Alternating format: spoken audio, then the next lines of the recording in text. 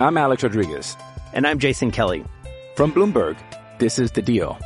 Each week, you'll hear us in conversation with business icons. This show will explore deal-making across sports, media, and entertainment. That is a harsh lesson in business. Sports is not as simple as bringing a bunch of big names together. I didn't want to do another stomp you out speech. It opened up so many more doors. The show is called The Deal. Listen to The Deal. Listen to The Deal on Spotify. With threats to our nation waiting around every corner, adaptability is more important than ever. When conditions change without notice, quick strategic thinking is crucial. And with obstacles consistently impending, determination is essential in overcoming them. It's this willingness, decisiveness, and resilience that sets Marines apart. With our fighting spirit, we don't just fight battles, we win them. Marines are the constant our nation counts on to fight the unknown. And through adaptable problem solving, we do just that. Learn more at marines.com.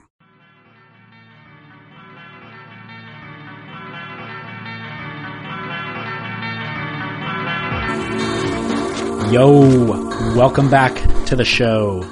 This is, of course, David Scales, the host of Surf Splendor. Thrilled to have you back for another episode of Surf News with Scott Bass. And before I get into that, just quick order of business, as always, reference our website, surfsplendorpodcast.com is where you go if you want to leave a comment about today's show, find past episodes, everything's archived for free, all the music that is used in this show is all archived there, and then on social media at Surf Splendor. Anyway, enjoy today's show. I will be back at the end to sign us off.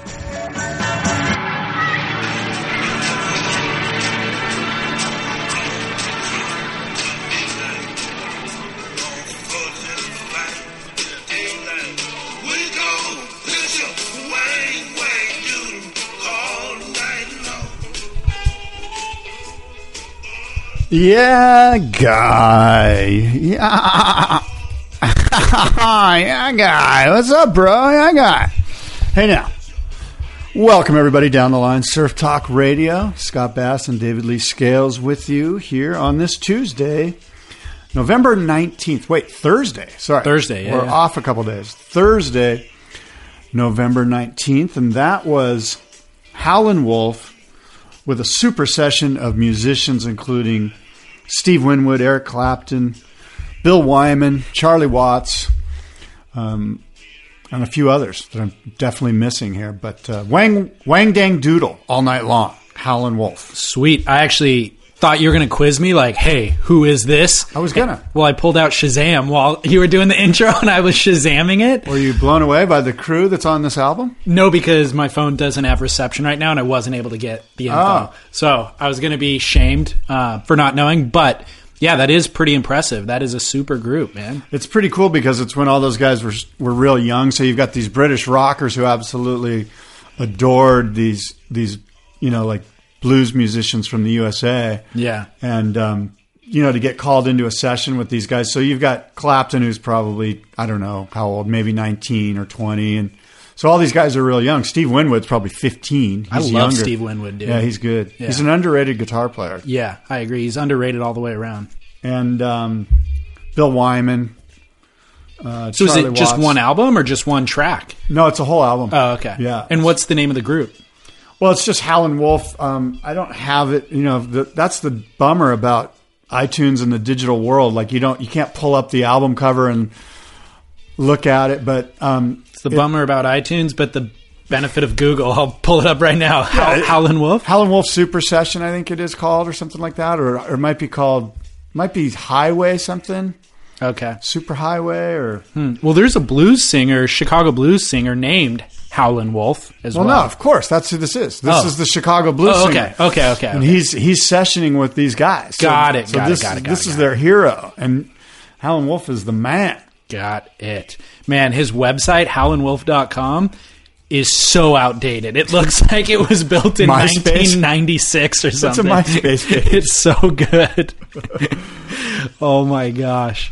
That guy's got soul though, huh? Howlin' Wolf, man. Jeez. Yeah. Awesome. Well, little music education at the beginning of every show. How about that? That's right, my friend. So, look, it's a lot going on in the surf world. We have kicked off the Triple Crown, the Vans Triple Crown of surfing. And they started yesterday at Haleiwa. Sort of lackluster conditions, but, Marty Thomas, who was my former co-host on the show for a number of years, Marty's the Vans Triple Crown contest director, and this time of year, I imagine Marty has an ulcer or two based on, he's the guy that has to make the call. Totally. On these conditions and when to run the events, and they've been in the waiting period for a while for the Haleiwa event, and it's been a bummer. They've been sort of missing swell. So I believe Marty just had to kind of go, you know what? If we don't do it now, we're not doing it. So it's on. And sort of lackluster conditions, but things could turn around. We're just into rounds 1 and 2 here. So yeah. I'm almost not even ready for the Triple Crown. Like, it's hard to kick back into gear for the winter season just because I'm busy in my regular life and work and blah, blah, blah. It's like once it happens, it's like, oh, this is already happening right now. I should be in Hawaii. What am I doing here? You should. Now, did you watch any of yesterday's? No, I didn't. I watched a little bit of it, and although the surfing and the waves were lackluster relative to what we expect. Sure. The one thing that did stick out to me was sort of the drama that is involved in being a young pro surfer in Hawaii, being in round 1, which means you're not a top seed. You're like ranked 250th. And these guys are really grinding it out, and so when you're sent out into round 1 in lackluster waves, and it's like, okay, this is the start of my Triple Crown season. I have all these huge expectations. I'd love to just get to, say, round 4 of this event and get into the Sunset event and make it through. And you're sent out, and I saw guys that are great surfers, guys that I don't even know their names, guys, a lot of Brazilian guys, a lot of guys that are just blue collar grinders trying to make it happen on the QS that their Hawaiian season sort of slammed in just one day. If you lose in round 1 at Haleiwa, it's kind of like, okay, I got to pull my bootstraps up here and hope for the best for the rest of these 6 weeks. Yeah, it's almost over and done with before it even gets started. It really is. I mean, I'm sure guys pack up and go, I'm going home. For sure they do, every single year. And there's far more of those guys than there are the ones who get through to round 4, obviously. So it's like everybody's hopes and dreams that are pinned on this one thing that's the pinnacle of the year. They're dashed and quickly. Yeah. There was a guy, Tiago, his last name's Camareo. You know what I mean? Yeah. I think he's a Brazilian. Yeah. Good surfer. Fantastic surfer. And you could tell all he needed was a wave and he would have advanced. He's good enough to be like advancing on, like a lot of these guys. And he just didn't get the wave. And you just saw his. I mean, he wore it on his sleeve. You could see that his hopes and dreams were dashed, as you mentioned. And he came in, was just downtrodden, and all his buddies were downtrodden. And it's like, okay, away you go, back to Brazil or wherever. I'm sure they hang out, but he was a guy that was right on the cusp of qualifying a couple years ago, and it's like just barely didn't qualify, and now where is he ranked? Now he's just in the back of the pack, and nobody knows. His dream was dashed a couple of years ago. He's still fighting it out.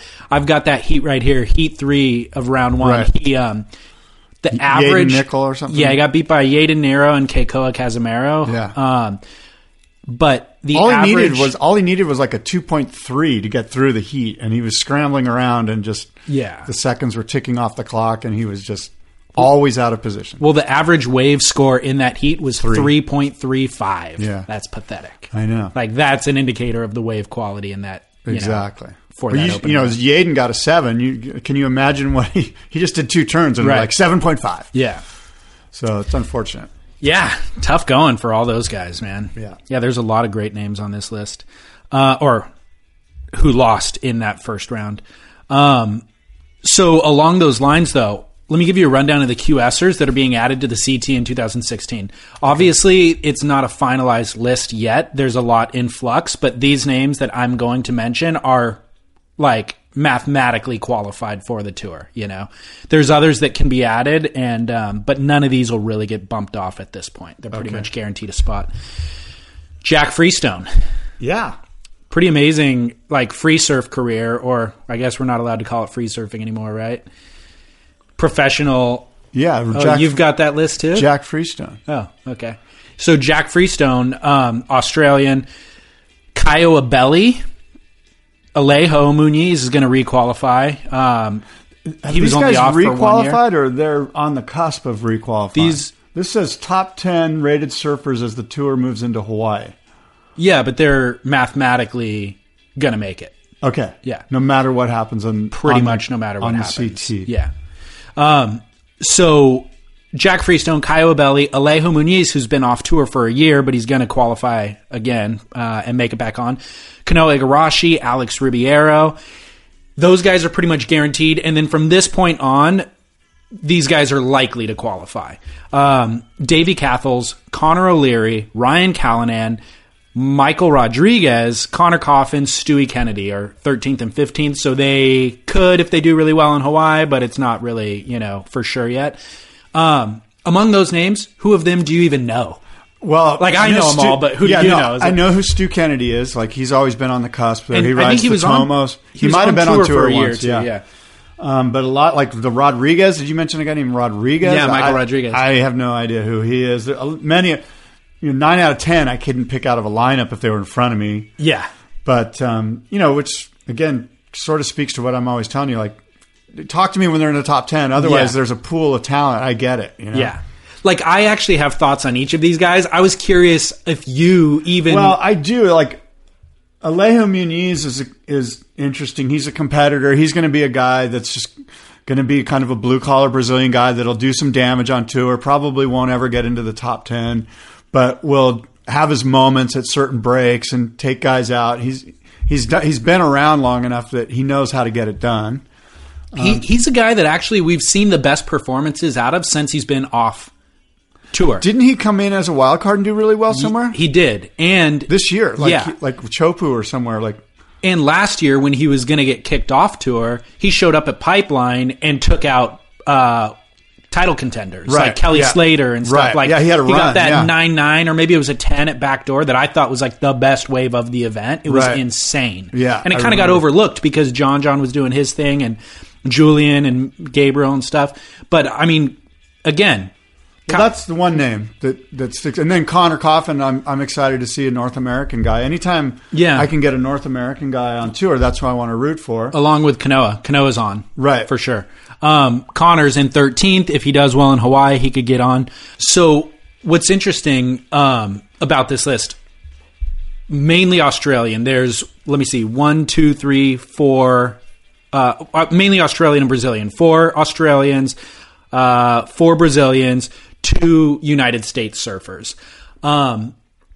Among the Australians, Jack Freestone, obviously we know, Davey Cathles, Connor O'Leary, those are guys that I've seen on the QS, but they're not really A-list contenders as far as I'm concerned. I wouldn't be surprised if they qualified and then got booted right back off like we saw with Mitch Cruz and Dion Atkinson, The Brazilians now, I mentioned, or you mentioned... May I interrupt for a second? Yeah. What interests me is, first of all, the nationality breakdown sort of mirrors what's on tour anyway. A lot of Brazilians and Australians and just a very few North Americans. Secondly, you're a guy who watches a ton of surf media. You're on it. You're very plugged into what's happening. And you don't necessarily know these guys as well as you know some of the, for lack of a better phrase, free surfer pros. Right. Which speaks to the grind that is the QS. So these guys are out there every day at some crappy beach break in Virginia Beach or wherever they are trying to get points. And they don't seem to have the time then to put in the effort to get video clips made, to do all of that marketing that the other guys have. So guys, you're more familiar with guys. The surf world is more familiar with guys that are doing all this social media web edits. 100%. And it's unfortunate that these guys are out there trying to bust their butts, or they are busting their butts to make the tour, and we're like, who are they? I don't even care about them. I'd rather see Clay Marzo on tour. That guy rips. Totally. There's that mentality that's unfortunate. Well, I've seen Davey Cathles and Connor O'Leary winning heats, and I watch those events, but I don't care about their surfing. It's I see their name. I'm like, okay, they surf good, and they did deserve to win that heat, but I don't care. I'm not... I don't want to even watch them free surf. You're not invested yet, because you haven't bought in because you haven't seen... Yeah, whatever. They surf good and they surf like a bunch of other people, but there's nothing of interest. You sound like me right now. You're sounding just like me. Well, so Jack Freestone, on the other hand, and Caio Abelli, the guys in the first and the second position, I actually am enamored by their surfing. Those guys rip, and they've ripped for years. I remember seeing them surf lowers 5 years ago, each of them separately, and being blown away by how good they surf. Now, one name that you mentioned, Michael Rodriguez, you don't even know who that guy is. Like, I've seen him surf, and he is an A-list talent. No. Don't laugh. Like, here's the deal. He is like Carlos Muniz, like Felipe Toledo. Actually, I've watched him surf and go, "Holy crap, this guy's Felipe talent, like Felipe level talent." And I would not be surprised if he did what Italo Ferrer did this year. Like, he'll show up and blow up, and guys will be like, "Where did that come from?" Now, I think that the talent pool in Brazil of guys that you've never heard of that have no commercial backing is obviously deeper and vaster than anywhere else in the world. Like, there's phenomenal surfers in Australia, but there's also all this infrastructure and they get coached and all that sort of thing. In Brazil, you get these guys who come out of nowhere who then just take over. And I think Michael Rodriguez is a guy who could very well do that. Now, again, I think he's in the 10th position, or maybe 11th, so he's not really like guaranteed a spot yet, but I'd love to see him do well in Hawaii and ruin some dreams, dash some dreams. Alex Ribeiro is in that. He's actually in the 6th position, and he could also do that. But he's kind of more like, he's amazing, but I don't know that he's Mike. Like, I think Michael Rodriguez could actually, dash them all. So. Yeah, I'm just not, I'll be more excited when I see him lay down the gauntlet at Chopu or wherever, like when you really see a young surfer kind of come into his own and you're like, wow. Like the way we've seen Felipe Toledo in the past few years. Italo is the best example. Full surprise, yeah. Best example of a guy who just nobody had any expectations for. Most people didn't even know him. Most people still can't pronounce his name. And he's just smashed guys. Italo Dantas. Wiggly Ferreira. Aren't they the same guy? Italian Ferrari is the best. Yeah. So anyways, I'm actually excited about all that stuff. I'm very sad to have a conversation with you about Matt Banning, who 1 year ago I was just like, you wait and see. Thank you. He actually did show up, I feel like, but got injured in J-Bay, and that's why we haven't talked about him since. Yeah. Which is injuries are lame. That is unfortunate. It's not his fault, but it is what it is. How he bounces back from an injury, we'll see. Injuries oftentimes do more emotional and mental damage than they do physical. It's just hard to get over the hump. You see all these young guys out there getting all the attention while you're sitting at home with a knee brace on or whatever it is. And totally. And it's a bummer. It's a total bummer, and who knows if he'll even get the injury wild card for next year. I think there's a couple guys vying for it. Yeah. So it's like you might have to go back and grind it out on the QS again. Aren't there there's 2 injury wild cards available? Yeah. Yeah. There must be 4 guys, like Dusty Payne, right? Yep. It seems like every year he's running. Jordy will get it. Jordy will get one just based on industry influence. And quite frankly, I think everybody wants to see Jordy on tour. Yeah. And he deserves to be on tour. Totally. So there's really only one. And Matt Banning, and who else is injured? There's a couple of other guys. Yeah, I can't think of it off the top of my head, actually. Yeah. But they're definitely like B-level guys. Yeah, there was a few this year. I don't know why I can't think of it. Was Brett Simpson one? No. No. He's had an injury, a nagging injury, but he hasn't really been missing events for it. So last week, you gave your top 10 most influential, or what was it, influential or important? No, it was the surfers? Surfer Pole Awards. Yeah, your own personal. The Surfer Pole Awards. It was the Surfer Pole Awards. You're going to attach Surfer Magazine's name to your list? Yeah, it's the Surfer Pole Awards. How about Surf Pole Awards? Just Surf Pole. So it's not attached to the Down the Line Radio Surfer Pole Awards. There you go. Fair enough. So meaning the results are in. Your results are in. My ballot wasn't cast last week. We've got the secret. We hacked into the Down the Line Surfer Pole Awards website, and we've got the results prior to them being announced on December 6th at Turtle Bay. Well, then I need you to clarify. Is it the most influential surfers, or is it the most important surfers, or the favorite surfers? Or I look at it when I'm filling out my poll. I look at it like, who's the most interesting? Interesting is the operative word there. Because interesting is clicks, and we're in the world of clickbait. Perfect. Interesting. That's why William Finnegan was the number 1 guy on my list. He's the most interesting surfer in the world this year. Perfect. Because I've compiled my own list which is actually better than your list. And That's impossible. not impossible. All right. Fully possible, actually. And, I wish we could rehash my list real quickly for listeners who didn't hear the last episode. But well, would you like me to pull it up for you? could you just riddle it off so that we have it there so we can riff on it? I can indeed. I fully disagree with your list, by the way. That's fine. Number 10, Dane Reynolds. Number 9, Adriana De Souza. Number 8, Matt Parker of Album Surfboards. Number 7, Mason Ho. Number 6, Gabriel Medina. Number 5, the WSL commentary team. Number 4, John Florence. Number 3, Felipe Toledo. Number 2, Kelly Slater. And number 1, William Finnegan. Okay, that was my list. That's That's the Surfer Poll winners. Those are your winners, folks. Your winners? No, those are your winners. Those are the public's You winners. should say my winners, meaning your winners, because they're not my winners. No, yours Nope. is in the global listening audience. Nope. So here's my list, okay? All right. And here's why it's better than your list. I think everybody will agree. Oh There's no Adriana De Souza on it. There's Adriana no De WSL Souza commentary is team. very interesting. So is the all we do is talk about Adriana De Souza and the WSL commentary team. We talk about them a lot. The WSL They're very commentary interesting. team isn't a person. It's a bunch of people.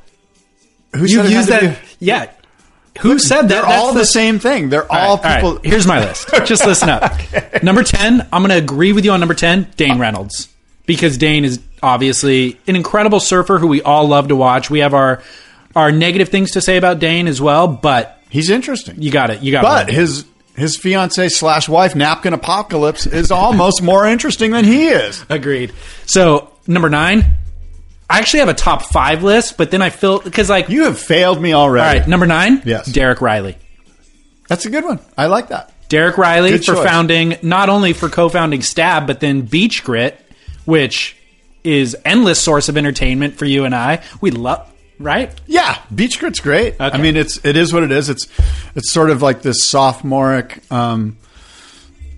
Beach Grit. Like they want to kill you with 1,000 cuts, basically. That's a good way of putting it. Yeah. Wow, I like that. Yeah, that should be their new tagline. We'll kill you They with have 1,000. they have a good tagline actually. Something to do with surf hard candy or something. Yeah, they do. I tried to pull up I their think website if this I morning was and it wasn't coming up. 25 instead of 50, Beach Grit would be my go-to place for entertainment, surf entertainment. Ultra Because I'm hard- a little older. It's a little bit, I Yeah. don't know. It's just a little sophomoric. But Well, I really- there's moments of glory in there that I love. Here's the deal. I really appreciate Derek Riley, the work that he does, and what he's contributed to the surf community. That's the thing. Is That's that what I like. they've contributed is good. Like the fact that they've semi-broken the paradigm. Yes. Even though it was broken down a little bit by guys like Lewis Samuels and those types that were like, screw the mainstream surf media, let's do this. Yeah. Yeah. So they've reshaped that mold a little bit. And by the way, follows through. Like he's been at it for a while, and he came in with a lot of steam, and it's like, all right, this is awesome. But we've seen, like Lewis Samuels, him do it strong for 9 months or a year, and then fade away, and we don't really hear from him anymore. Like Derek's delivered day in and day out for a long period of time, So I really admire that. And bravo, beachgrit.com is their website. Ultra Hard Surf Candy is their tagline, by the way. Right.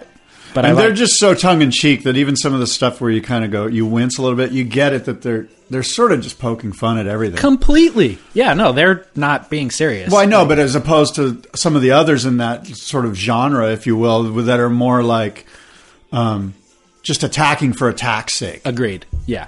No, so Derek Riley, you're my number 9 Surfer Poll winner.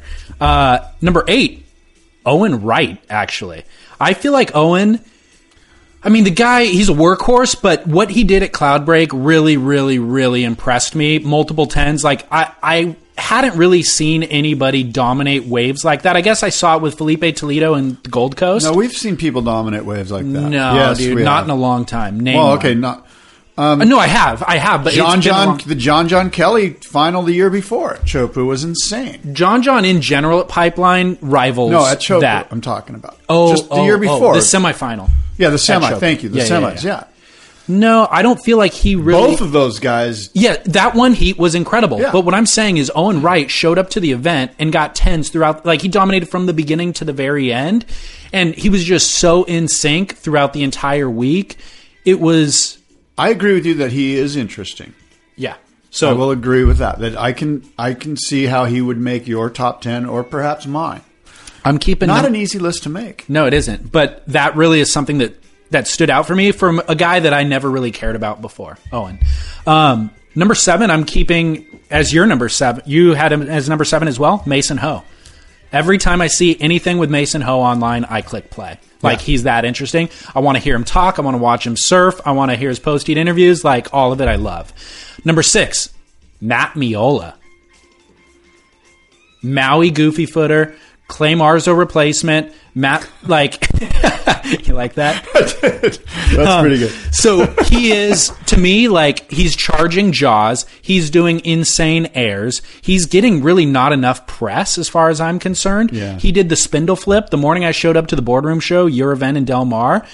I pull up Instagram and he's doing the spindle flip and it's like, what is this? And then you watch any video that they put out of him, he does 5 air rotations that don't have a name that I've never heard before, never seen before. Yeah. You know, like, he's that insane. He's almost doing so much of it that it just falls on deaf ears. You're not even sure. It was like Joe Cremo and Justin Madison in the 90s in those Lost videos doing shove-its and varials and stuff where it was like, well, I don't even know what this is.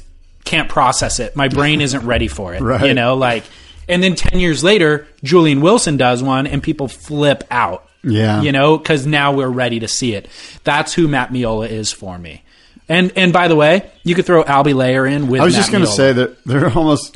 That's like the WSL commentary team. Like, they're almost the same guy. They surf entirely differently and they do different rotations and airs. But they're basically like they're from the same guys area. from Maui that do everything incredibly, but you really couldn't pick them out of it. I don't even know what they look like. I could. But they do everything together as well. They surf together, they put edits out together, so they get lumped in together. They deserve more credit than they're getting. For sure Yeah. they do. For sure. Okay, so here's my top 5. Top 5 is more important than the bottom 5. Mick Fanning, number 5 on my list. Didn't you already say him? No. I did Owen Wright. Same thing. Nope.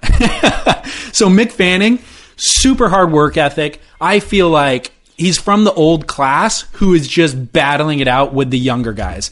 In a world where Mick Fanning and Kelly Slater are like falling down, not Mick Fanning, Joel Parkinson and Kelly Slater are falling down the rankings because these young bloods are like coming at him from all angles. Mick is standing there, fending him Mick's off like with Pete the biggest Sampras, sword. kinda. Yeah. He reminds me of Pete Sampras. He's just like this. It's just super studly champion that you're gonna have to beat him. He's not gonna make a mistake, and you're gonna have to beat him with a better serve or something. You know, Totally. And he does have that vibe. You know? So pull up the text message you sent me with Chaz Smith's soliloquy about Mick Fanning because I want to argue with it. Okay. Do you have it handy? I do. Bear with me. What? Give me the precursor. Where did this come from, by the way? I saw it on Beach Grit. Okay. I'll read it for you. This is from let's Chaz Smith at Beach Grit. He says, I am, for better or worse, richer or poorer, a fan of competitive surfing, but watching Mick Fanning's hunchbacked approach, floating a slow-mo 2-foot piece of Portuguese beach break, is awful television. It is supremely awful when compared to the National Football League, but it is equally awful compared to Kurt Russell's award-winning Big Trouble in Little China. Random movie reference. It is awful. Solid, though. It is awful compared to the women's ice skating we watched together earlier in the day. It is awful compared to the Chevy Chase franchise Vacation remake we watched last night, which is a funny movie. It is awful compared to anything and everything because that Portuguese contest was A, lame, and B, whatever. So that's Chaz, his latest scribblings on Beach Grit, which I sent to David last week. And he's referring to he and his daughter were watching the Portuguese event was repackaged for television on ABC or ESPN, and he was watching that, and his daughter was like, would rather watch Chevy Chase's Vacation or some other awful thing relative to the WSL on TV. That's my first bone of contention. That movie was excellent, by the way. I agree. The Vacation remake? It wasn't excellent, but it was funny. I watched it. I went to the movie theater to watch that with my family, and I enjoyed it. I saw it on the plane back from Europe and was cracking up. It was so sophomoric and so crude, but so funny. You got to know that going in. Totally. I thought it was great. So, Chaz, I fully disagree with your movie review, but I like Chaz. I like the way he writes. He's funny. I get it. And he's felt that way about Mick Fanning forever to the point that he got beat up about it, that was part of his book. But I fully disagree with him. Mick has become super interesting to me. And he has a little bit of that hunchback style, especially surfing the beach breaks. When he said that, I'm like, yeah, he does. I've never really noticed that before, but he does. Yeah. But in his like pragmatic picking apart of the contest criteria, and that's what he's doing, he's surfing to the judges' criteria, there's really a lot of interesting nuance in that to me. You know, like I've found that to be super interesting, that he's able to really pick it apart and do it better than anybody else. His work ethic, his longevity, you know, he's going for his 4th world title. Like that's all super interesting to me. So he is a classic Australian Ocker sporting champion. Like the nation loves him, and they should. And he really represents that well. And he also does it. Like he comes through when you need him to come through. Agreed.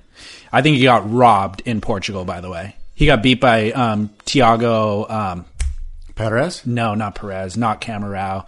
The other one. Tiago? No, Frederico Moraes. Oh, Frederico. him. Frederico, not Tiago. Oh, him. Frederico beat him, the wild card, and I mean everybody. They interviewed, or the camera was in the locker room with Kelly Slater and Mick discussing the heat after the heat, and Kelly was like, "Dude, those judges are tripping." Really? They did that on the WSL broadcast? It was live. Oh, did they cut away real quick? No. They let it play out, and then the commentary team commented on it. You know, they're like, "Oh, well, Kelly has different opinions than the judges or whatever." Right. But it was like, Mick got robbed. Everybody knows it. So, and he's going for a world title, so it mattered. And he had. They were subjectively judged by a group of guys that don't surf as good as the guys in the water, and you're calling it robbery. I'm calling it standard. That's true. That is a problem. All right, number 4 on my list. Yes, Julian Wilson. Julian Wilson, a guy who was on the cusp of not re-qualifying last year, ends up winning the Pipe Masters, and now this year was in contention for a world title. And not only surfing incredibly well throughout the year, but for me, the highlight of Julian was the free surf edit that he put out a couple of months ago that was set to that RZA song. That thing was so gnarly. Like that was one of the highlights of the year of any video clip that came out for me. So Julian Wilson skyrocketed into my number 4 position. Number 3, Scott Bass. Yes. You're going to love. Number 3. Tatiana Weston Webb. Who? What's he do? Yeah. Tatiana is my number 3 spot. Okay. Female surfer, yeah. Which you did not stipulate. I don't even want to hear you argue. This is a men's list because you did not stipulate. Look, here's the deal.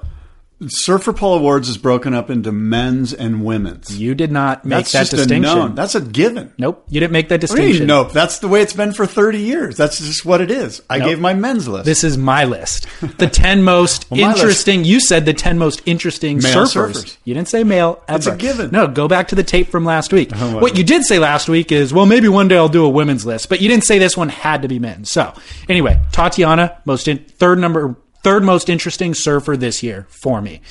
Again, like Idolo Ferrer, kind of came out of nowhere on the women's side of things and just smashed girls. She's a great surfer. Smashed girls. She's a great surfer. Backhand approach, like pretty much powerful. Unbeatable. Pretty much unbeatable. Like Bianca Butendog's kind of right there with her, but like it's really hard to beat. It's kind of Freddie P-esque, I would say. Just oh my. She'll go like 10 vert backside turns, smashing it. Then you send her out at Cloud Break and she gets the GoPro a winner out there, like gets shacked. She got a super good barrel in the Portuguese beach break, Super Tubos, when the waves got big and hairy. She took off on a bomb, not only got shacked, came out and smashed the closeout. Like, and it wasn't like come out, reset her footing, go down the line and then smash it. It was like come out of the barrel, bottom turn, bang into this big closeout and got a 10 for it. It was pretty gnarly. It was really, really gnarly.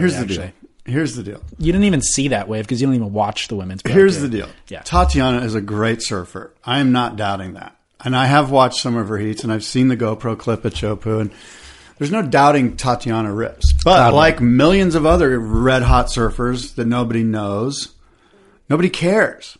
I fully care. That's why she's number 3. Yeah, you do. Yeah. But my point is that Surfer Pole Awards, most interesting people in surf, I would be blown away if you interviewed or questioned 100 people. Even, where is she from? Maui or something? Kauai. If you went to Kauai and asked for what's your top 10 surfer pole, like None. I don't think hardly anyone would put her on the list. You could not be more wrong. Okay.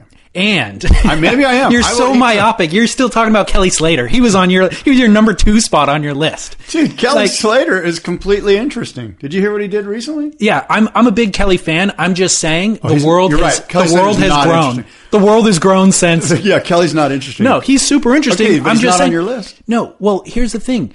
We are surfing's foremost podcast experts. We need to excavate the Tatianas of the world. Everybody already knows Kelly Slater. We're here to share new things. That's not the list. The list isn't who we should share. Most interesting. Right. Exactly. Yeah. She's super interesting. Here's the deal. We're not here to tell people what they already know. We're here if they don't say Tatiana's on their number 1 list, we need to educate them why they should. And that's why I'm here. Good. Love me some Tatiana. Yes. All right. So, that's an interesting choice. I'll give you that.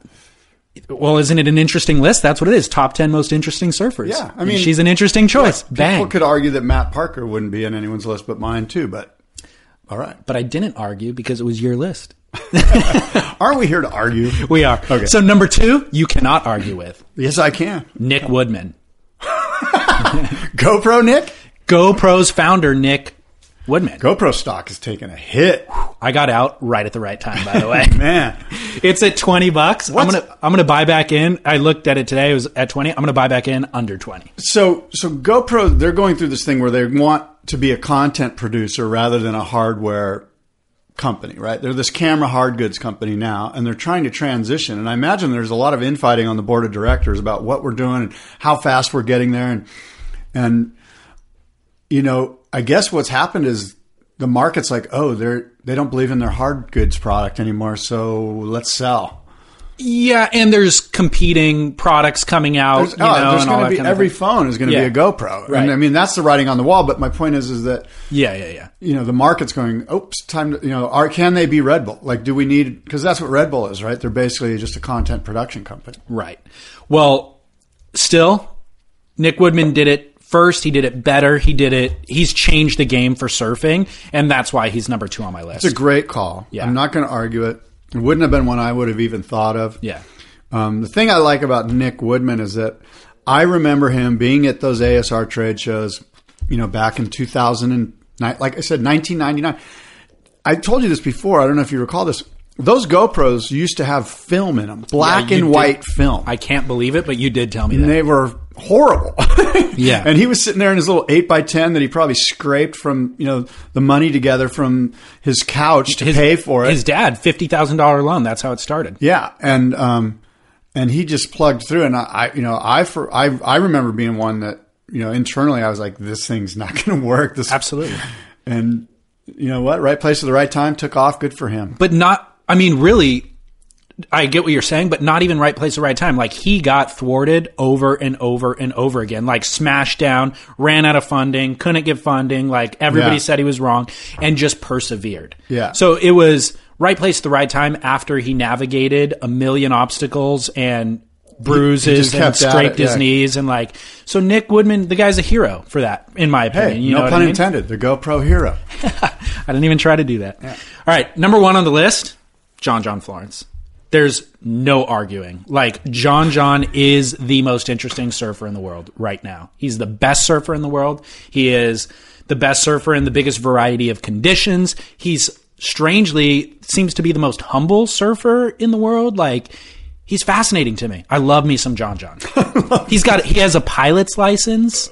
You can't argue with that. I'm not going to be able to argue with that. He was number 2 on my list, right?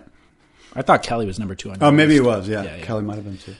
Well, that's dovetails nicely into my viewing of the premiere of View from a Blue Moon. Yes. John Florence's signature film. I can't wait to see it. Yeah. Best surf flick ever. Oh my God. Period. Really? That's my review. Done. I was talking to a friend of mine, Taylor Devine, in the water the other day. Shout out. Yeah. Taylor. You know Taylor? No. It's Jeff Devine's son. There you go. Good guy. Really good surfer. And he was talking about the Vulcan movie. Mm-hmm. The one that has a lot of South America in it, Chile and Peru or whatever. Psychic Migrations? Yeah. Is that the name of it? He said he liked that one better than the John movie. Really? Yeah. Wow. Based in the whole 4K thing versus the film thing. He really liked the film thing. Yeah. I mean, here's the deal. I'm not going to argue with that. Everybody's entitled to their opinion, even if it's wrong. So when you're hiring for a small business, you want to find quality professionals that are right for the role, and there's no faster or effective way than through LinkedIn Jobs. Your time and capital are precious, and there is a powerful resource that can help you focus on what you're good at and integrate people into your team seamlessly to help grow your business. LinkedIn Jobs has created the tools to find the right professionals for your team efficiently and for free. LinkedIn isn't just another job board.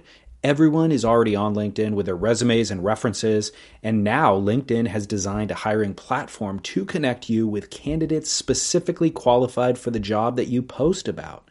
More than 1 billion professionals meticulously organized to connect people by skill set to help us all advance our position. 2.5 million businesses already use LinkedIn for hiring, and 86% of small businesses get a qualified candidate within 24 hours. It's that fast, easy to use, and effective. LinkedIn Jobs can help you write job descriptions, filter the right person to you, and give you the tools to help you interview them like a pro. LinkedInjobs.com/surf is where you go to post your job for free. Yes, totally free. That's LinkedInjobs.com/surf to post your job for free. Terms and conditions apply. I'm Alex Rodriguez. And I'm Jason Kelly. From Bloomberg, this is The Deal. Each week, you'll hear us in conversation with business icons. This show will explore deal-making across sports, media, and entertainment. That is a harsh lesson in business. Sports is not as simple as bringing a bunch of big names together. I didn't want to do another stomp you out speech. It opened up so many more doors. The show is called The Deal. Listen to The Deal. Listen to The Deal on Spotify. John. View from a Blue Moon, they did this 5-city simultaneous premiere all around the world. Hawaii, Tokyo, Australia, Newport Beach, which is where I saw it. Rented out this glamorous theater in Newport Beach that has these reclining chairs. Which one? I think it's called, it was the Edwards like Big Six or something in Fashion Island. Mm-hmm. Or South Coast Plaza. I don't know. Oh, yeah. Fashion Island. Fascist Island. You were there. Yeah. I don't know what's what, dude. I don't really go. You just had your John goggles on. You're like, whatever. Fully, dude. Yeah. So they rented the whole thing out. Like, I don't even think you could get tickets because I tried to get tickets like through their website and it was sold out immediately. Like when they first advertised it, it was already sold out. And I think they just gave tickets to everybody in the industry who wants to go. So when I couldn't get tickets online, I got the hookup tickets. But, anyway, reclining chairs, giving away free gear, got free sunglasses. You know, it's like such a rad event that they put on, sponsored by Hurley and Spy and all these people. Yeah. On this giant screen in 4K. It was the most stunning visuals of any surf film I've ever seen. Cinematography wise, like super theatrical, like a Hollywood level production. So the visuals are incredible. John surfing, unbelievable. Like A-clips galore. When you watch a lot of these surf films, you know, there's A-clips that are there. The surf film is kind of pinned around and then there's some filler. There was very, very little filler. It just went from like banger clip to banger clip to like, it was hard to process. How long was the film? About an hour. Well, that's good. Yeah. So it didn't seem too long. No. There's a few sequences that I thought were a little too long. Like there's an opening title sequence that is all underwater visuals while they're doing, you know, the titles. That ran long. I feel like they were a little bit proud of all of the beautiful imagery that they got. And it was the first time this has ever been done on this quality of, you know, cameras. And so they got a little bit proud, you know, and just like in hindsight, I think 5 years from now, we'll look back when there's more of these films out there that they'll look back and go, oh, we could have trimmed a little bit of fat. Yeah. But when you're watching it in the theater, it doesn't run. Like it was worth watching and it was that spectacular. If you're watching it on your computer, maybe you'll think it runs 5 or 10 minutes too long. There was one section in Brazil with Felipe Toledo, John and Felipe, that was totally unnecessary. I feel like they invested in spending time there and they felt like they needed to then add it to the movie. Right. But they ended up surfing waist-high waves doing airs that aren't better than any airs that we see in the CT contest, and they aren't better than the other airs in the film. It was cool to see Brazil, and some of like the B-roll stuff, walking around on the city streets of the people was all really beautiful. The helicopter shots were beautiful, but the surfing was kind of unnecessary. Right. They do a West Africa section that's unreal. They do South Africa that's pretty amazing. They do Hawaii is unbelievable. Here's the deal. John John's airs are incredible, but the highlight of the film is really some of the front side rail turns that he's doing. Where in West Africa? Were they in Morocco? No, they weren't in Morocco. I'm not even sure where they were. But it's super remote, like no people, no anything. Yes. I think I know where they were. Okay. Offshore, howling winds, like Baja looking. Yeah. Yeah. Yeah. Getting shacked. Yeah. And Jordy Smith. So I was going to talk about John John's turns. I'll get back to that. There was a number of cameo appearances in the film. The aforementioned Matt Miola, Albie Layer, John John's brothers. Really none of those people, Bruce Irons makes an appearance. Really none of those people needed to be in the film. Like it's cool. Like they're really good surfers, but compared to John, he blows doors on all of them. And when you see them side by side, you're like, that was a gimme clip because... Well, you get the feeling that John John's like, look, I really want these guys in my movie because I respect them. And I'm sure that the editors were like, okay, I'll squeeze them in here for you. That's kind of what it looked like in hindsight. Like, they're on the trip, so you got to include a clip of them. But John surfing is it's head and shoulders better. I don't even think it's that you have to put them in because they're on the trip. I think it's more John's so humble and so like, I agree with that. And he's more like, hey man, I demand that you put these guys in because these guys are my guys. There's one wave of Nathan Florence at Chopu that we've all seen at this point that was like an insane paddle-in that deserved to be in the film. There's a couple of Koa Rothmans that deserve to be in the film. And then, by the way, Jordy Smith's definitely deserve to be in the film. Like we haven't seen Jordy in a while because of the injury, but like when you see Jordy on his A game, it's remarkable. Like it's undeniable. And you see John and you go, well, Jordy's right there with him. Like Jordy is gnarly. And so he's there in West Africa with John and gets a couple of those waves, and that was worth seeing. So I was talking about John Florence's frontside carves. He's doing these frontside whippy. They're rail carves that then kind of go into an extended whip that the board doesn't ever release. It's never a release, but he just gets this additional 20 degrees of rotation out of the turn that is just so gnarly, so Gumby-like and flexible and just... It's like nothing I've ever really seen before, and he's doing it in crazy sections at Aukai when it's really, really big, or maybe it's gums or something. That's these gnarly sections of the wave that you wouldn't ever think to do a turn like that in, and he's getting this radical rotation out of it, like back into like the lip almost, where it's barreling behind him, and his board's getting up in there, and then he just spins or comes out of it with like a lot of grace and control, and it's gnarly. Yeah. It's like... There's only a few guys that can do that turn. I've never seen it before. Yeah. Like, it's never been done before. Yeah. And it gets overlooked because, like I said, there's so many A clips. You go from that, and then the very next clip, it cuts away, and then the next clip is him doing a massive backflip. Like, literally, he's doing backflips. Now, was the crowd exuberant and rowdy, or was it quiet? That's the other thing that I loved about this movie experience was people were... respectful and quiet. I've been to Ruckus, like surf video movie premieres where people are shouting. You can't even see. Like it wasn't crickets. Like you would hear people clapping and applauding at the right time, but there was nobody. People wanted to watch the film. People weren't drunk. People. Is that what you're saying? People. That's a good point. People weren't drunk, and they also weren't getting in the way of watching the film. Right. That's what I don't like. Right. Like I'm all for having a good time, but I'm here to watch John, and I don't want you inhibiting that experience. Right. So, did you let out any, John, you're my guy. Number one on my poll. I shouted out, I want you to have my baby.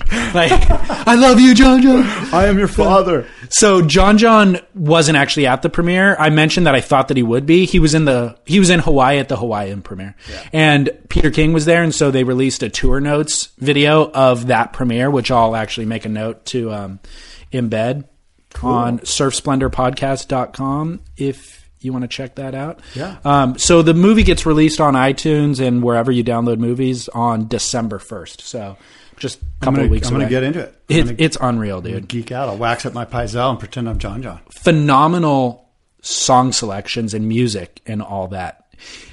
One other note about the editing of the film.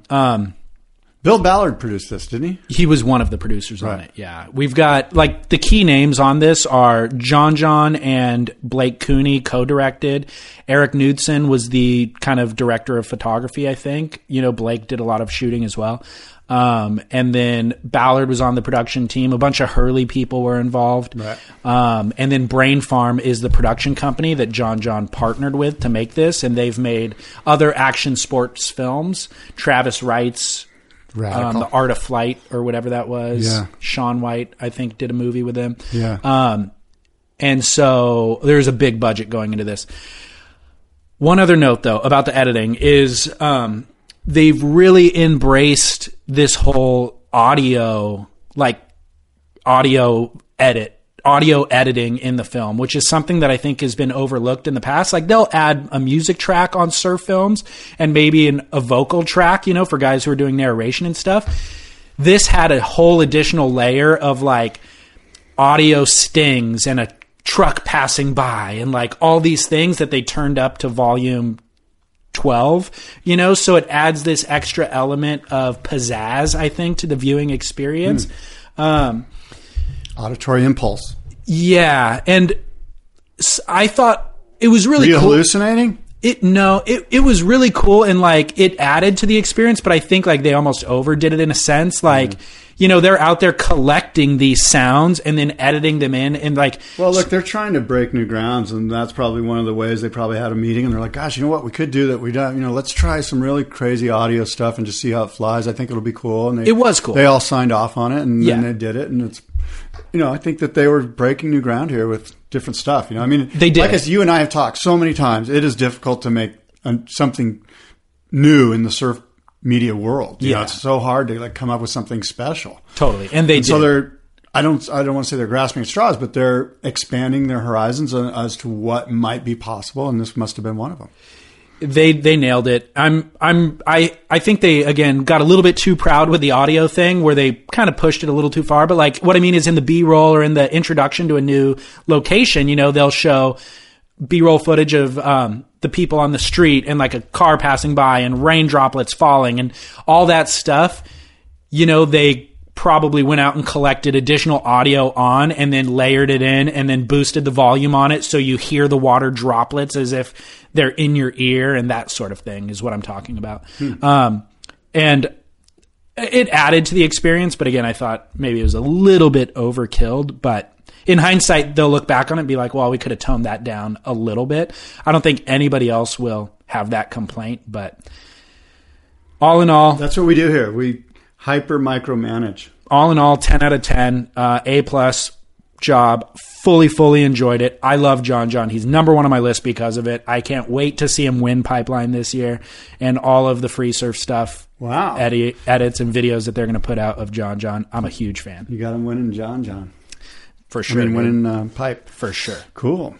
Did you see here that, I don't know if you knew David Eggers, but David Eggers passed away. Yes. I mean, I don't know how we didn't open the show with that, actually, because that's brand new news in the last day or two. Yeah, that's really sad. You know, David was, I mean, when he was a young teenager, even when he was 12 years old, 10 years old, this kid was the deal. This guy was going to change everything. And quite frankly, he did in many ways. I mean, the few years that he was around, especially as an amateur, he was just blowing doors and just an incredible surfer.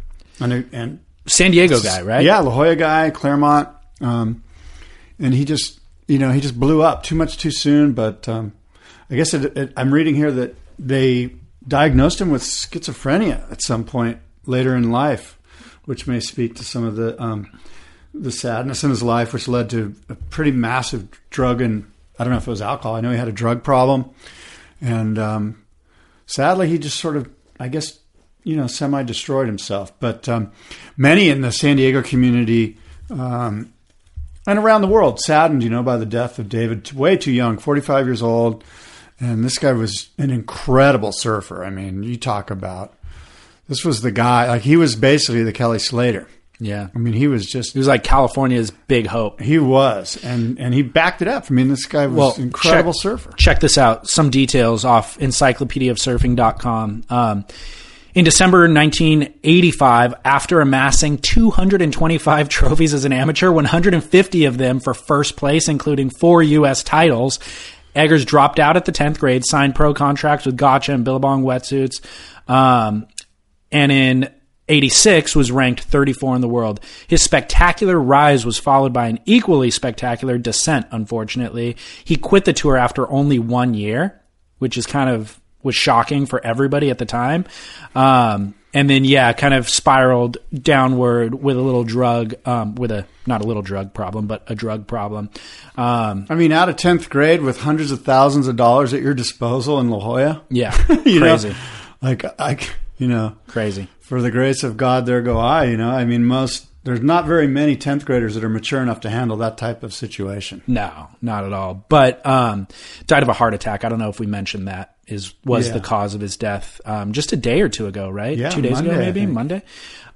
Super sad story. We'll have video footage and photos of David Eggers on surfsplendorpodcast.com and scottsdownthelineradio.com. By the way, I am redesigning boardroomshow.com. Right. And it's going to include all of the down the line stuff. There's going to be a big down the line radio podcast presence there. That's where basically all of the down the line shows are going to be there. The page that I create for each show will be there. So I'm getting rid of downthelineradio.com eventually here. Yeah.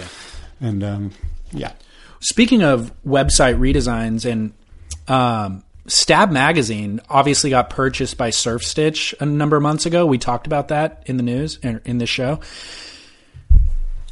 You could see the transition. If you're paying close enough attention, you could see like they're integrating now more Tatiana Teston Web. No. Integrating more purchased content into their, like, it used to be that there's banner ads on the side and you could see what is entertainment versus what is purchased. Right. Now they're filtering in some of the purchase stuff into like the video feed. Basically, if you go there to watch videos, now there's a video of Rip Curl's Flash Bomb wetsuit featuring their team rider. Oh, right. It's advertorial. Totally advertorial. Advertorial. Yeah. They don't purchase it; they sell that space to Rip Curl. That's what I mean is Rip Curl purchases it. Right. You know, and like there's a new Dane Reynolds video. I'm like, sweet, I'm going to watch Dane Reynolds surfing. It's old. No. It's a Channel Islands video. Oh, yeah. Channel Islands produced video talking about their latest board with Dane as their, So it's like little stuff like that and then a hyperlink to purchase the board, So it's cool. Like, I get it. Everybody needs to be profitable. I'm not at all shaming it. No. And we're going to come to that same point with this show. And sooner the better. Yeah. Channel Islands, you want us to talk about that video? Speaking of that topic, I have learned, I don't know if I told you this, I think I did, but I've learned that Kelly Slater is going to have his own surfboard label, Kelly Slater Surfboards. It's going to be manufactured by Firewire. And Rob Machado is going to have he already has Rob Machado surfboards. Well, he's a shaper, though. And those boards are going to be manufactured by Firewire. So Firewire is going to have Tomos, Kelly Slater's, Rob Machado surfboards, and probably some others. Paisel, I don't know if that's the same type of partnership. I think it might be. I think so. I don't know all the ins and outs of it. A little different because Paisel's an actual shaper. I don't know that Kelly would be. Kelly's signing off on the design, but he's not designing the board, really, right? Kelly Slater surfboards. Okay. I can't. That's all I know. I don't know. This is kind of breaking news. I know that Kelly is, as you know, and everyone knows, he's heavily involved in surfboard design. So, does he pick up the planer? Of course not. I don't think any of those guys do. But does he? Paisel does. Well, yeah, Machado does. But even those guys are computer guys. Like they're designing boards based off of the computer, which is fine. That's just another tool. But my point is that Kelly can certainly get in there and tweak with the design on the computer, and does he grab a piece of sanding Sure. block and get at it? I don't know, but Kelly Slater Surfboards and Rob Machado Surfboards. I guess it could be breaking news. It is. Well, I mean, obviously the Firewire thing isn't news anymore, but we were wondering how that was all going to pan out, and like how, what his involvement would be, and he hasn't really been riding the boards at all, or hardly. I'm on the understanding too that Travis Lee, who's like basically, Islands. yeah, he was the Channel Islands guy with Kelly and just basically toured with Kelly and took care of all his boards needs. Well, he now works for Firewire. Oh, really? So he's doing that same thing with Kelly. That's a huge breaking news story. Sort of like parking lot. I don't have a source other than somebody told me that in the parking lot. Okay. So it's not verified yet. It's not verified. Yeah. I Okay. hate to be but I don't know why, this guy wouldn't lie to me. So. Sure. No. Yeah. And by the way, Travis Lee wasn't just traveling with Kelly online or on tour. He was there for all of the guys. Channel Islands Yeah. guys. He's getting Nat's boards and everybody. Adriano now, So interesting. Well, I'm curious to see what comes of that Kelly Slater. Would you buy a Kelly Slater surfboard, Firewire? Maybe. I wouldn't I don't know why I wouldn't. You know, sure. I have too many surfboards.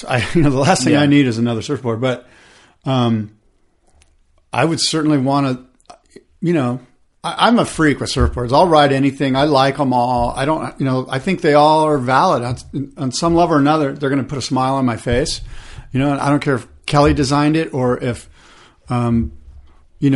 some backyard guy. I actually love the backyard guys, like the real backyard guys that have real jobs and just make boards in their backyard. And you look at those and you go, wow, this thing's cool, man. Good for you.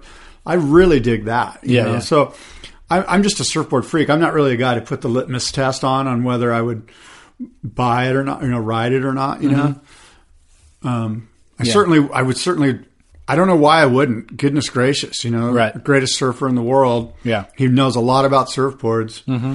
And I don't know if he would design something that I would like, because he's at a level way beyond where I'm at. I mean, I'm all about, can I catch the wave? I used to give people crap. I'm like, all you do is catch the wave and you're happy. And now that's kind of where I'm at now. I'm like, I caught the wave. It's a success. What a successful ride I had. I'll back it up a little bit even more. Like, I just like getting in the water, seeing the sunrise, being like going through the ritual is adequate for me at this point, and like, of course I'm going to catch waves while I'm out there, but like, I'm grateful to get to check those boxes. Well, that feels good. At your age, that's a mature place to be, because, I was running on just selfishness propelled by how many waves I could catch. And it's so liberating to be where you're at, where it's like, you know what? I love surfing for all of the elements, and I'm also going to appreciate them. I'm not going to miss those moments because of some hyper-focused desire to catch as many waves as I can possibly catch. Yeah, totally. Well, I'm going to speculate about what Kelly's board design is going to be like, just kind of after, now that I've processed it for 2 or 3 minutes, like thinking about all the things that he's talked about. What I anticipate is that it'll look similar to what Tomo's doing. Like Kelly talks a lot about, he seems to go less volume, flatter, like planing hull style design. I wouldn't be surprised if he incorporated some asymmetry into the boards that he's making. First of all, 90% of surfboards are planing hulls. Like, the only boards that aren't planing hulls are hulls that are displacement hulls. But what I mean is more in the spectrum of the planing hulls of the surfboards. Some are more planing hull like than others. You know what I mean? And I see him veering that direction. Although we've seen him ride some of those Webers he was riding this year were super rockered out and like different. Yeah. So I don't know. Or maybe that was just him experimenting with the opposite end of the spectrum. I really don't know. But I would see him riding or designing things that look more similar to what Tomo's designing. Yeah. And maybe Tomo's part of that whole process. I really don't know. They definitely spend time talking design. You know what I mean? Like the KS boards could be... The KS line could be a Tomo. The KS line could be, a Weber. Yeah. The KS line could... who knows? Yeah. You know what I mean? Interesting. Well, moving on. Did you see a video of Brad Domke, that skimboarder, surfing Nazare? Nazare, yeah. skimboarding Nazare. Yes, skimboarding Nazare. Getting towed in, skimming Nazare. Why does he skim everywhere?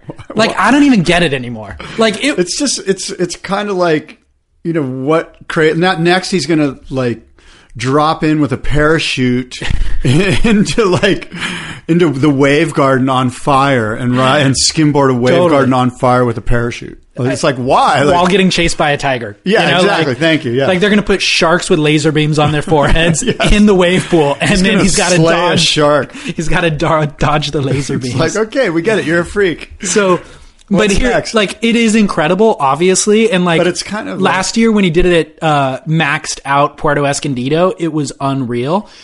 But why? Like, you're not actually going to outrun the wave. You're not even going to make the wave. Like, what are you doing? I don't even get it at all. Like, I would way rather see him on functional equipment. And there was a video last year where the first half of it was him skimming unnecessarily. And then the second half was him riding a thruster doing airs and kind of ripping. His style hasn't left he a little skimmed bit. at Chopu too? There was, I don't think it was Chopu. There was one other spot. It was like Puerto. I thought maybe he did it at Chopu, but maybe I'm just... Well, there was the motorcycle, Robbie Madsen that did the... Yeah, there's something else. Oh, well, anyway. But, like, I saw the Nazare... Why? Yeah, I saw the Nazare thing. I was just like, again? Like, why is he there? What is he doing? He's just like, I don't get it at all. By the way, Surfline has such a great Nazare feed. Have you ever watched the Nazare feed? Like the cam? It's going off. Lately, it's been going off. They often put it up in their cam of the day thing. Yeah. It's a really good cam. Well, it gets good, by the way. Like, it's not just massive mountains of water. Like, there's a left. It would be fun if it was 3 to 4 feet. It'd be uber powerful, like thick, mean. I've seen it. No, I've seen it I've seen Kelly actually surf I've seen that footage too. Yeah, where it's like 6 feet and hollow lefts. Like, almost not super too peaky hollow. though. Yeah, like a beach break. Yeah, kind of wishy-washy beach break, but like still good. Oh yeah. Know? So anyway, Brad Donkey, what are you doing, dude? Yeah, like, I want Garrett to call me when it's 3 foot. I'll be not 38 or 48 or 58. All right, I've got must-see moments and a Duke and a Kook for you. Okay. Must-see moment, virtual reality 3D surfing that GoPro has produced. Have you seen this? No. This is the most remarkable advancement ever. Period.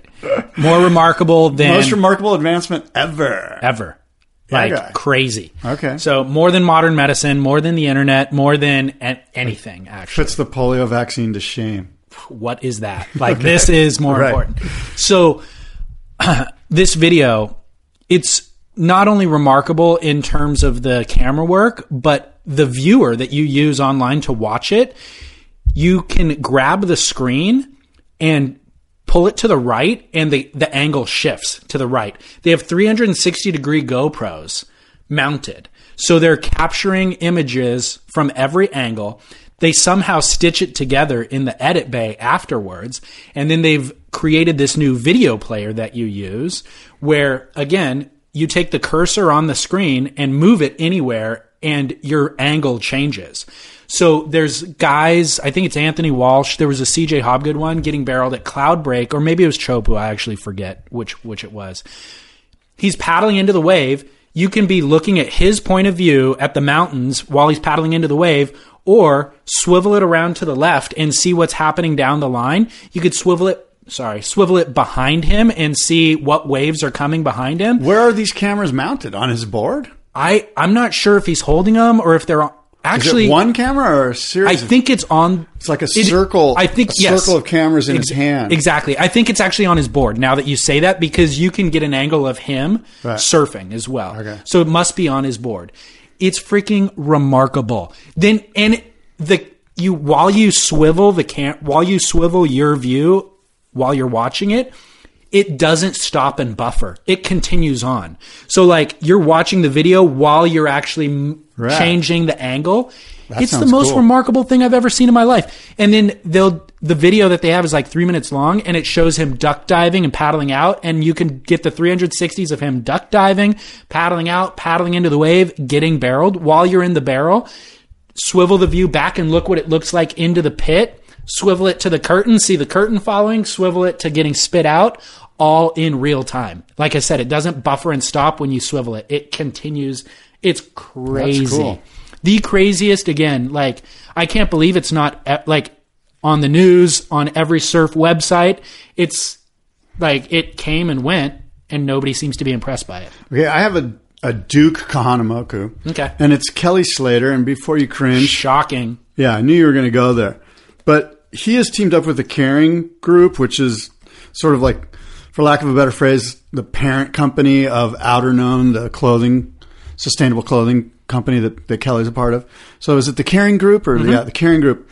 So they have launched this this campaign with white ribbons that basically is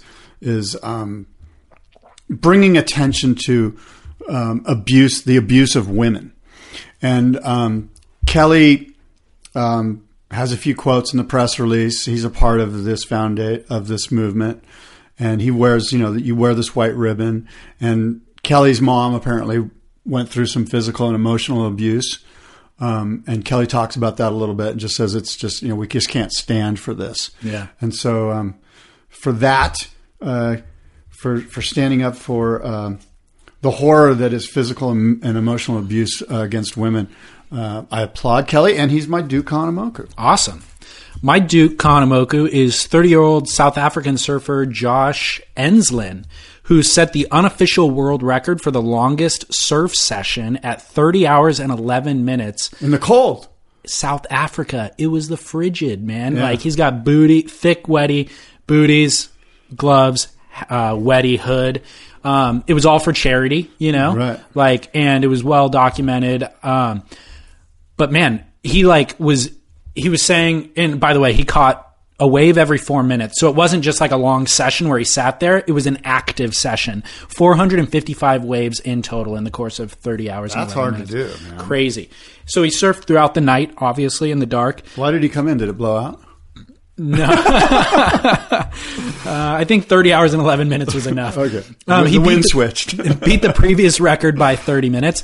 But like, he was injured. Like, he couldn't see out of one eye by the last hour or two. He said his left shoulder felt like it was just like a ton of bricks was on it. Was having a really hard time paddling, but persevered, set the record, all for a charitable cause. So Josh Enslin, my Duke Kahanamoku. I've got the YouTube video. It's a 3-minute video documenting the process on surfsplendorpodcast.com. Cool. And then my kook of the week. Yes. The internet trolls who complained about Kelly Slater and Shane Dorian's Fiji giveaway. Did you see this? No. I'm a big fan of that giveaway. Dude. Monies went to 4 different charities. One of them Surf Aid. I don't even understand people anymore. They got nothing better to do. Internet haters. Like, what's the deal, dude? So insecurity. So this company called Omaze approached Shane Dorian with this charitable thing where it's like, hey, we'll send you to Fiji, you and a friend to Fiji, and we're going to do this campaign, and a bunch of people donate to this good cause. We'll collect a ton of money for the charity. Yeah. And then you guys, we'll pick a winner out of all the donors. The more you donate, the more chances you have to win. And we'll pick a winner, and the winner gets to go with you and a friend to Fiji for a week. That's their prize. So Shane's like, yeah, I'll definitely get involved with that. And he reached out to Kelly. So Kelly was Shane's friend who he was going to go to Fiji with, and one lucky winner would get to go on this trip with them. Well, a bunch of people donated. There was a woman in the South Bay of Southern California, South Bay of Los Angeles, which is in Southern California, obviously, who donated $100, and she was picked as the random winner. Oh, good for her. Yeah. Turns out she doesn't actually surf. Okay. So Kelly Slater posted on Instagram, like, congratulations. This woman, I actually don't have her. Stacy from Hermosa Beach, California, won the drawing. We're really excited to take Stacy to Fiji with us. Well, all the internet trolls chime in, and she doesn't even surf, man. Stacy's not even a surfer. How could she go on this surf trip of a lifetime with Kelly Slater and Shane Dorian? Right. You guys are Barneys for doing this, blah, blah, blah. Well, Kelly Slater chimes in and combats against the internet trolls, and is that like, was a mistake. Yeah, you guys, he's like, this is all for charity. Who gives a crap whether she surfs or not? Maybe she will fall in love and become a surfer. Like, why are you guys being such dicks about this? Yeah. You know? Well, then of course, everybody else chimes in. I mean, I'll just read a couple of the people that fought back with Kelly.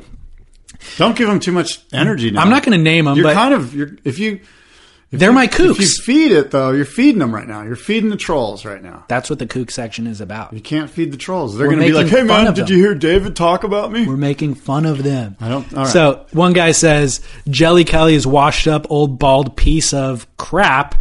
You shouldn't have read that. That did not need to be read. One of them says, Kelly, you're calling us an idiot? That's a little bit harsh. Considering I've been your fan since I was 10 years old. Keep playing the corporate puppet game. You can be a fan and an idiot at the same time. That's a good point, actually. It's not like they're mutually exclusive. But I think what happened was, what people were surprised by is that Kelly attacked some of these guys. So my question to you is... PR blunder. Was it? Do you ever... Like, my question to you, do you ever address internet trolls? No. Just let it go. Yeah. You just, what for? Or why? The question is, what's the upside? Is there any upside? Doesn't seem to be. Well, the only upside is that you get to vent, it's the answer is there's no upside, but in the moment you feel like you're kind of lashing back. Carrier. Yeah, you're protecting, but you're not because that's what they want. They're right. just like, oh, can you believe he actually bit the hook? Well, what I'm surprised by is that anybody, Kelly Slater more than anybody, has the time to chime in. Like, if you He's got a lot of time. No, but dude, the guy has 5. He was on the golf course the other day with me. Was he? Yeah. What golf course? I'm not going to say. Okay. Did you talk to him? I mean, no, he was there at the same time you were there. Yeah, he was there. You guys weren't playing around together. No. Okay. So, but what I mean is, like, he'll post something, get 1,000 comments. You open up that feed and then read individual comments and then respond to them. Like, I don't have the time to do that, and I'm not as busy as Kelly is. You know what I mean? Like, I'm shocked.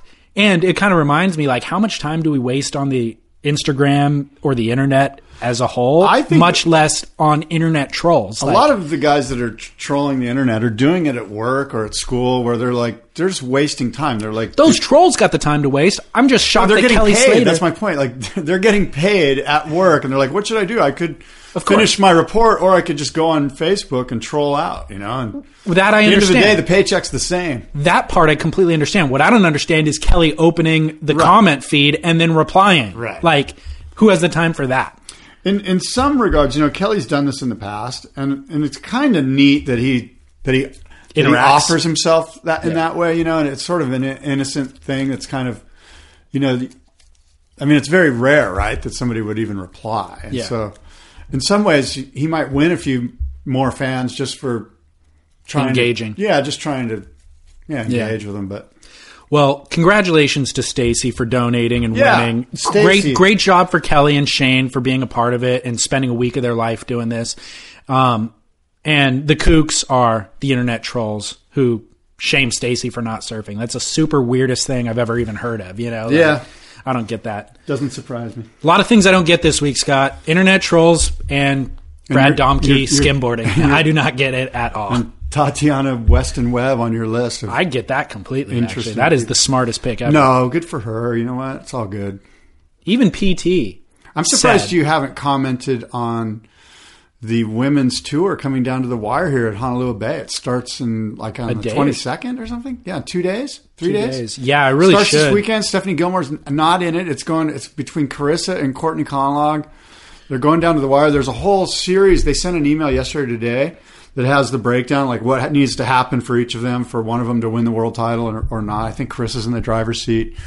But I know you're a Courtney Conlog fan, right? She's from your hometown, isn't she? She is, actually. I'm rooting for Court, and I just love her work ethic and all that. Doesn't she ride for Tim Stamps? She does. Or Tim makes her boards? She's done great things for Stamps. I would like to see Courtney win. Yeah. I would love to see Courtney win. Yeah. I'm rooting for Court. How is it that I'm bringing up women surfing right now and telling you what's going down? Because you're falling in love with it.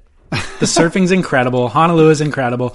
By the way, Fantasy Surfer, if you do play that, now would be a good time to get your money in for the women's event. We still got time for the men's event. But do you take pesos? What does that mean? Are they doing the event in Mexico? Like, I don't even... Or are you just trying to show how little you care about women surfing? Is that what that joke was? That you will only pay for it in pesos? I love women. Is there a place in Mexico that doesn't accept U.S. dollars, by the way? I think dollars are probably more prominent in Mexico than pesos are. I've never even seen a peso, and I've been to Mexico like a lot. So anyways, Fantasy Surfer... we need to discuss Fantasy Surfer our next show because we really haven't paid any attention to that, and it's pretty exciting. So get your payment in. You can do it on surfsplendorpodcast.com/fantasy-surfer. Has all the instructions there.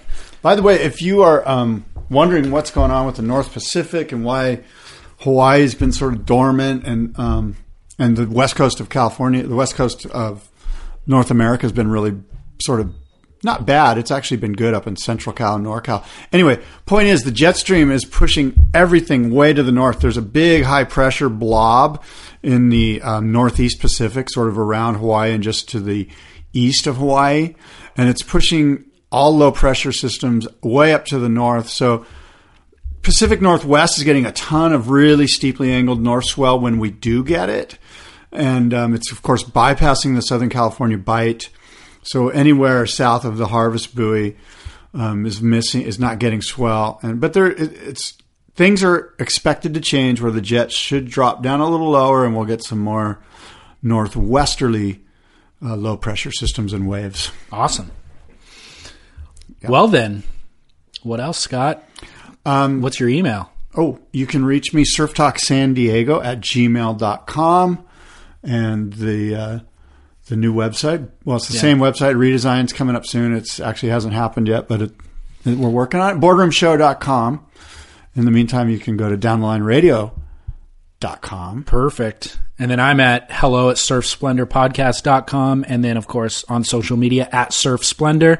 Shout out to the Surfing Heritage and Culture Center, which is where we're broadcasting from today, by the way. Surfingheritage.org. The foremost expert on all things surf. Yeah. Surf history and all of it. And David, there's an incredible Rennie Yater exhibit here right now. So if you're in the San Clemente area, just pull off the 5, go east on Pico and come on up here and you'll see a really great Rennie Yater exhibit. I've heard of him. Yeah, he's a good guy. Yep. Awesome. Well, until next week or the week after. Next week's actually Thanksgiving. Yeah. So 2 maybe weeks not. from 2 weeks. Tuesday or something. In 2 weeks, we'll have another show for you. Right before Pipeline? Right. Are we ever going to get paid for doing the show? How are we going to get that to happen? We will. One day. All right. We're just going to keep our nose to the grindstone. Exactly. If you're a business out there that wants to sponsor the show, we would love to help you and your business prosper. So get a hold of us. Sounds good. All right. Until next time. Adios and aloha.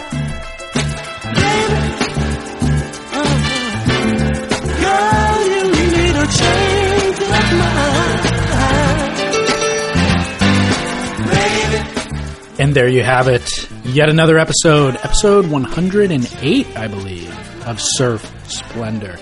That is a lot of, 109, episode 109. So that is probably, this is probably our, 160 of Surf Splendor, I would think, at this point. Definitely hour-long episodes. A lot of them are hour and a half, so probably looking at about 160 hours worth of content there for you for free. You know where to get it? surfsplendorpodcast.com. Tell your friends, by the way. That is how we keep this snowball gaining momentum. All right? Thank you for doing that. Follow on social media. Send me a note. Leave a comment on the website about today's show or whatever you want to do. All right? Thanks for tuning in. I'll be back next week. Thanksgiving week, I do have something in the pipeline. Even though Scott and I probably aren't going to meet, I have something that should be ready to roll out probably towards the end of the week. So sit tight. I'll get that to you. And then we'll be back with Surf News the week after Thanksgiving. All right. Thank you very much. And until we meet again, I encourage you, dip into the ocean, catch a couple waves, and shred on.